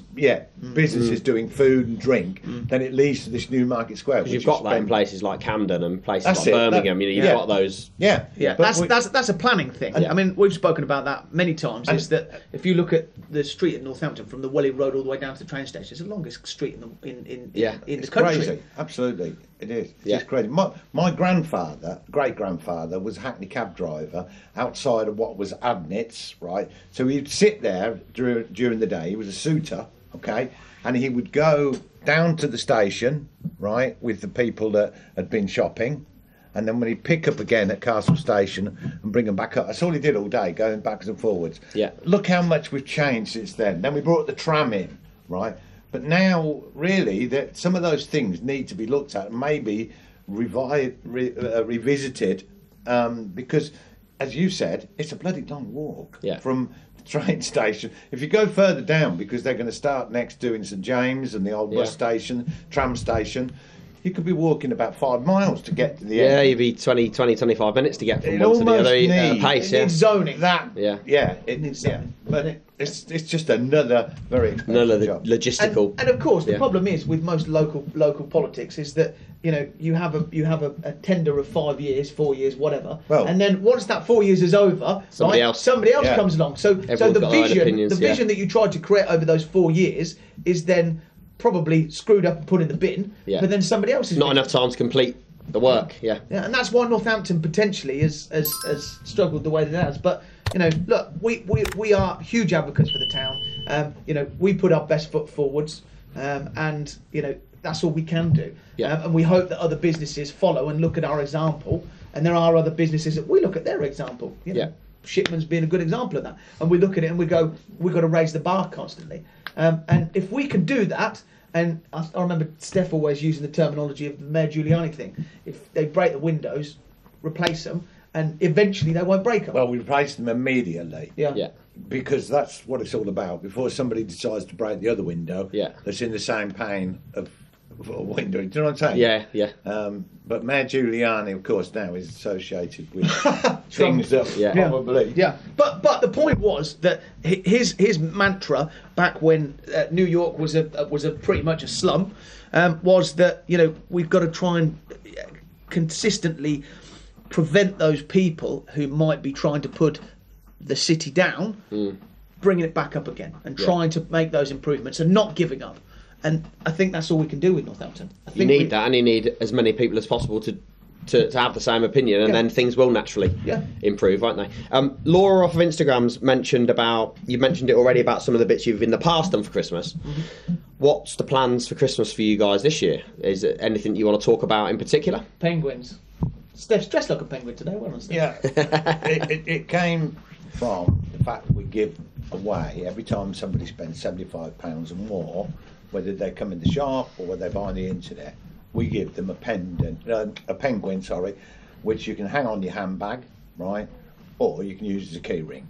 Okay, we've been doing that now for about, I would say, 8 years. There are icons. So we've done angel wings, we've done bumblebees, and we've become famed for a little bit like. Well, people collect them, don't they? They buy them and don't use them. We haven't even got a collection of them. We've been stupid enough to give them all away. Yeah. But they're actually become collectible items. And the thing about the penguin is that they only have one partner, so they are for life. They are lovers and they are friends for the whole of their life. They don't go looking elsewhere, basically. And that's really what the theme of the thing was about. Yeah. And we designed the two penguins where when you put them both together they create a heart. Yeah. So you marry the two penguins together and they create a heart. Again, just one of those little touches. Yeah. It's those little attentions to detail. Yeah. That for us, it draws the emotion in, doesn't it? Well, the important bit, and that's the story. When it's all right, it's all well and good saying there's a penguin and they mate for life, but actually, when you can actually say when you put them together they make a heart, all of a sudden the story becomes that much more colourful. Yeah, and that's personal as well to that couple. Yeah. Yeah. Do you know? I'll just tell you another quick, funny story. I'll just catch when you said about that. I had a customer come in looking at wedding rings, and I got chatting. I often will start to talk about something that's not to do with what they spend the money on. Yeah. So I can ask about them. So, do you live in Northampton? That sort of thing, right? And I said, so what do you do for a living? She said, oh, well, I work actually for Viagra. I went, Viagra. Now, don't forget, at the time, I was probably about 50-ish, I would think, yeah. And she's a very attractive lady, so if she does watch this, she knows I thought she was an attractive lady, just by I carried on talking. Right? But when she said Viagra, and this was the early days when it hadn't been on the market. Piqued your interest straight away. Right? And she said, I'll tell you what, next time I come in, I'll bring you some. And I went, I don't need them, actually. Right? Yeah, I don't need them. So she said, well, I'll bring you some in, right? And she said, thank you very much indeed for the service and all the rest. Off she goes, right? The following couple of Saturdays went by, and now it's the third Saturday, and she's come in the shop. And because I thought she was quite fanciful, and I looked at her and thought, she's a nice-looking lady, I recognised her instantly. Yeah. And she's got a bag with bloody Viagra on it. No, hang on now. I'll tell the true story. The van pulled up outside with a beep, beep, beep, and had Viagra on the side of it. And they came in a pallet. No. So she brought this bag, right, with Viagra, and came over to me and gave it to me in front of everybody in the shop, right? And I can remember going so red, right? So I said, I'll put it down on the floor there, because I'm not opening it up in front of all the staff. Right? And inside there were these boxes. I don't know whether you've ever used Viagra, but they come in a cardboard box, right? Yeah. That's about the size of a matchbox, okay? Yeah. I thought they'd got the pills in those bubble packs, right? Yeah. But I still wasn't going to open them up in front of all the staff. So eventually, when it had quieted down and she'd gone, and I felt so embarrassed, as I've said, I opened it up, and inside there was a key ring. In fact, I'm not even sure that's not why I started doing the key ring for Christmas, right? This Viagra, who would use a key ring with Viagra on? You wouldn't, would you? Yeah. Right? But apparently they've become really collectible. They actually command, because there was only so many of them that obviously, and stayed in service. Yeah. Yeah, so people swallowed them, you mean? There wasn't any, there was no pills in there whatsoever. Yeah. Right? I thought, God, these must be worth a fortune. They were all key rings. So, wow. Yeah, that's a... Well, there's a good end to that story, because I did get you some in the end, didn't I? Yes, no, maybe. No, I don't remember. A Christmas present this year. Yeah, it was a good What did you buy the jeweller that's got everything? That's it. Yeah, that's true. Yeah. No, well, I had the same conversation about the penguin when I went home to Sophie when I came to see you guys, and I said I didn't talk about what it looked like. Talk about the meaning of what it is, and it's different conversation. Even for the less emotional people, it starts that feeling off, and you buy things like that to feel better or to feel something, don't you? It's normally the good thing about our business, which is why probably I enjoy it like I do. It's a positive business, generally speaking. It's a positive business. So you're dealing with people generally that are happy. They're celebrating. They've never done it this before. It's exciting, and all those things. And you're in a very positive place now. Nowadays, you've got so much bad news out there, right? That they just regurgitate the news over and over and over again, and suddenly the inflation figures come through and they're way down, right? Well, they won't talk about that for long, but they will talk about it for a long time when they're up there. We talk ourselves into a black hole if we're not careful. And these people that are coming into us generally are, celebrating a birthday, as I've said, or wedding anniversary. Escapism, really. Yeah. Bad news sells, and that's why it's on. It gets regurgitated. So for people that are looking for inspiration this Christmas, what would you say? So there'd be a few thousand people that download and watch the episode and listen to it on different channels. What would you say to them about Steffans around Christmas time? Put us to the test. Put me to the test. Put us to the test. Come in and see if we are actually like we're saying we are. It's a good point. And I think that's important. And test the theory that every single customer gets the most incredible service, whether that be a free coffee, whether that be a glass of champagne, whether that be free jewellery cleaning, whether that be free engraving that we offer on a plaque on the box. It's all those little touches that we do that means that somebody else doesn't have to shop anywhere else. They just shop at Steffans because they know that there's no other reason to go anywhere else, because we're offering the product at the right quality at the right price, and you get all of those added values. we're all about added value. For us, it's never about skimping on the quality. It's never about skimping on or undercutting ourselves on price. It's just about the level of service you get, whether it's a gift wrapping. You know, I often speak about the benchmarks that Steph put in place, and we've just added on it every year. If you make the finest matchsticks in the world, people will cut a path through a forest to find you. We are an oasis in a desert in this town, and people still have hope while you've got some water available to go and feed from or drink from. And I think that's really, really important. We try to support English companies that are startups. We try to help them because it's that sort of business. It's one of those few businesses that hasn't been wiped out by the internet, actually. Music's now downloaded and all these things, clothes you can buy on the internet. People don't feel that safe buying on the internet jewellery. I've done it myself, where I bought things and I thought I was expecting something really good. You just want to hold it and see it and feel it, don't you? That's what it's all about. And it's got to fit, and you want to be able to take it back. You want to be able to speak to the last thing you want to do is get a watch, for example. Yeah. I've had a watch in the past. You look at it, oh, it's lovely. Yeah. I want to wear that straight away. That's great. And you put it on. Yeah. And it needs 4 links, and you've got to go somewhere to go and get the links done. And then they might turn around and say, well, where did you buy it from? Yeah. And you go on the internet, you go back to the internet, mate. You have to go to somewhere else to get it done, and it's this whole, it dilutes the feeling of... Absolutely. You want to be able to put that watch on. By the way, I've never said that to anybody. What? Go and take it somewhere else. Yeah. Just to be clear. No, I know you would, Leslie. Yeah, you want that feeling of being able to receive that gift in the right manner, put it on, and make you feel good. Yeah. But again, Aaron, going back to your point, if people don't buy from shops, there won't be any left to do your links. Yeah. You know, and that's the service element. You know, and okay, fine, it might cost you £1 extra, right? But is it worth £1 to prevent you from having the anxiety of worrying about where the hell you take that watch to do it? Yeah. Or doing it yourself and scratching all the links? There was talk, actually, during COVID, that they were going to charge extra rates to people that sell on the internet to give us a little bit of a chance to keep going. And nothing's happened as yet. And of course, now we've got the possibility of a general election coming up. It probably won't for a game for a while. But somewhere the two should be able to run together. There should be the internet for selling stuff, because it is convenient. I mean, you know, if I run out of light bulbs, I have to say, I'll go and buy 12 of them. Go on Amazon and get them next day. Go and get one. Yeah.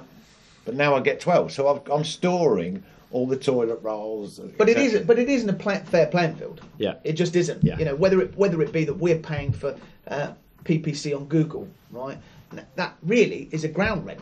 You know, whichever way you look at it, whichever way you spin it, it's a ground rent. So the fact that some of these big operations and operatives are not paying the correct taxes and various other things, it just doesn't make for a very fair fight. And that's what it is. And you know, and I think people have to understand it's a fight for people like us and for all manner of different businesses up and down the land. You know, we're fighting against colossuses. Yeah. And they're only going to get bigger and bigger and bigger. And you know, when you want that level of service, it just won't exist. No, it won't. It never does. The same in our industry. It's you know, we wanted to start doing telecoms and IT because there's massive businesses out there that will sign a customer up, you get the minimum service, you know, you move on, you're not valued, and we wanted to do something that was just as professional but a lot more personable. Why can't you have that experience of actually liking your provider?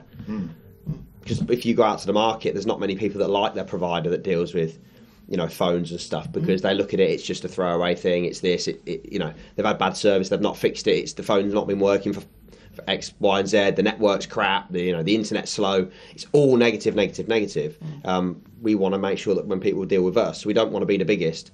We've been going 4.5 years. We've got more 5-star Google reviews than any other company in the industry. Yeah. People have been going 20 years. Yeah. Because we value the feedback. We want the feedback, good or bad, to improve. We're lucky we get good feedback as well, and we can act on the stuff that's not so good. But it's all about the experience, because then when somebody's had an experience from us buying a mobile phone and they get a good experience and it's personable, they can deal with a human being. You know, the big companies you ring up, I did a post about this on LinkedIn 2 days ago, you ring Vodafone, you wait for 2.5 minutes. I rung them, filmed myself doing it, 2.5 minutes, O2, 1.5 minutes. You ring us, 7 seconds. You speak to a human being that wants to help you. even though that's not a new thing, it's that is being phased out because of AI and automation, and it's just cheaper and easier not to have a human. Well, you look at how many websites have got telephone numbers now. You know, our telephone number's so loud and proud. Yeah. It's like, call us, please. We want you to. Yeah, we want that interaction. Yeah. We get people asking things at 10 o'clock, at 11 o'clock at night, and we're the same. We've got some COVID issues this week with staff. We've got a couple of holidays, and we're not a massive business. We had somebody day before yesterday, 8:30. They're out of hours message wasn't routing to the right person. You know, 3 of us in the space of about 5 minutes of a message going into. We've got an omni-channel where if you put a case in, it will go through to a WhatsApp group so we can see it. Within like 3 minutes, 3 people out of the 8 people in that group were picking it up within 5 minutes. 8:30 on a Friday night. You know, that's the sort of service we give because it's important. Yeah, and then the level, and like you said about the level that Steph's set for a long time, and that you want to evolve the business to keep going and increase. Yeah. It's the same. It's the same with what we do. Yeah. It's just a different thing. We want a personable experience, and if somebody wants to go and buy IT, they'll come to us. We want the responsibility to be able to say, okay, I already buy telephony from them. Do you do this? The amount of times somebody rings up and says, do you do this? Because you already got a trusting relationship. So why go to market and look and get a potential bad experience? We've had people ring up and say, do you do solar? Do you do EV charging points? Do you do printers and scanners, copiers? Do you do IT? Do you do broadband?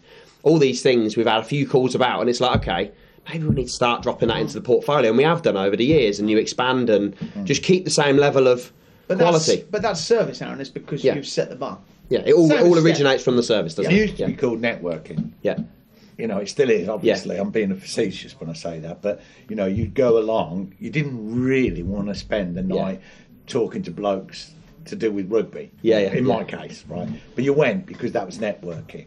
And that rugby player you were talking to and shaking hands with would then come in the shop and buy something. That was the networking. It's different now, isn't it? Yeah. This is, in effect, networking what we're doing now. Yeah. And when you're networking things, it's not as easy as a lot of people think that, I'd like to do that. I'd like to go around, talking to rugby players and networking and stuff. It's not that easy. It's because you've got to actually, you've got to be able to hear what they're saying over often in a crowded room. Yeah. You've got to be able to give them good eye contact, which is draining in itself. Yeah. And you've also got to stay in touch with that person going forward, and you've got to remember who they are as well. I think these days it's very easy to have a surface level conversation. It's a lot harder to keep and build on a deeper connection or relationship over time, and that's where you stand apart from other businesses because of the emotion, and that's what I've taken from this. Obviously, I've known your family for a long time. Haven't known much about Steffans specifically as a business, and I've learnt a lot today and previously. But the biggest part I've taken from today is the nature of the emotive connection and the feeling around the product emanating through not only just yourselves, but also everybody you meet within the business, the environment you walk into, how people deal with you as a they put you at ease, they ask questions about you. And want to serve you better and want to deliver something for you that's outstanding. What I would say is, anybody who's been listening, who's taken the time to listen to this, ask yourself, how many times has Steph always mentioned a brand, right?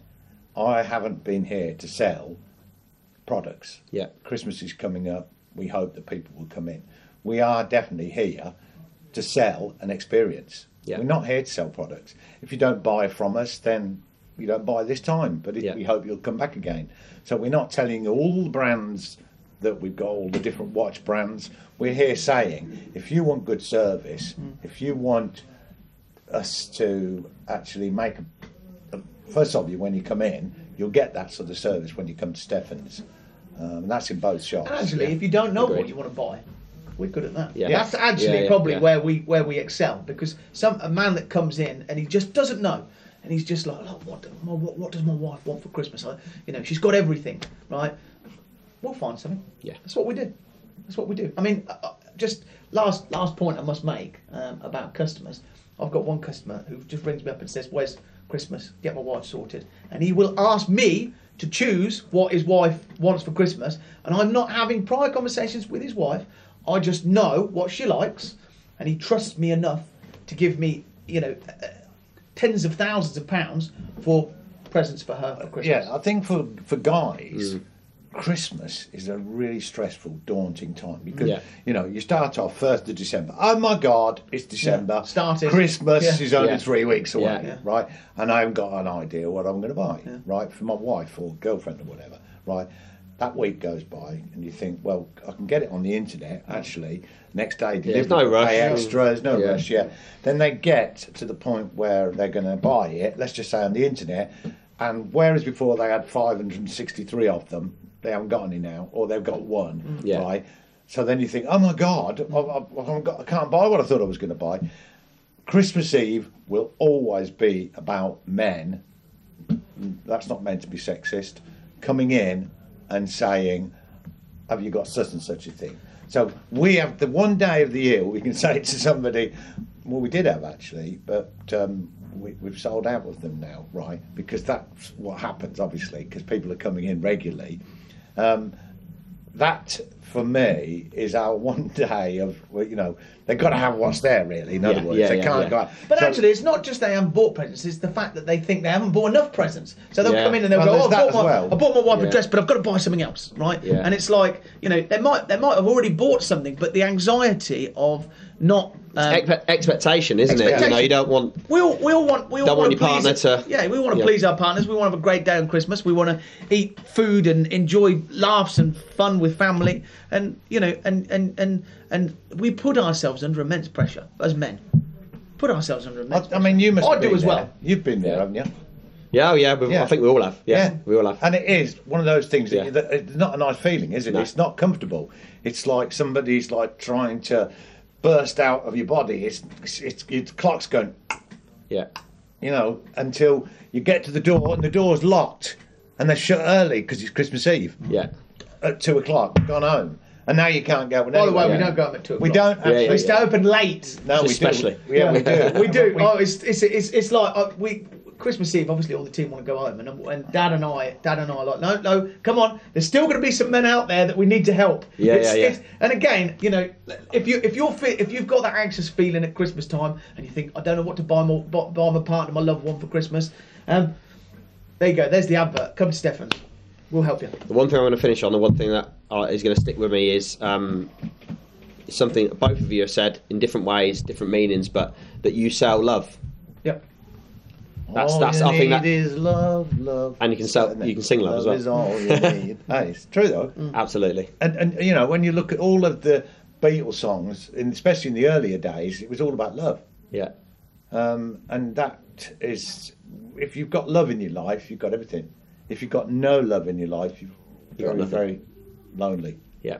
Gents, it's been a really good chat, and I found out a lot about you guys individually, past, present, future, what the business is doing, what it means, and hopefully it's been good for you guys as well. And I know there's going to be tons of stuff that people will take away, and for anybody sort of watching, listening to this, reach out to both of you if they want to get in touch and come and find you. Where can they come and find you? They can find us on Instagram. They can find us on Facebook. They can find us on I think we're still on LinkedIn.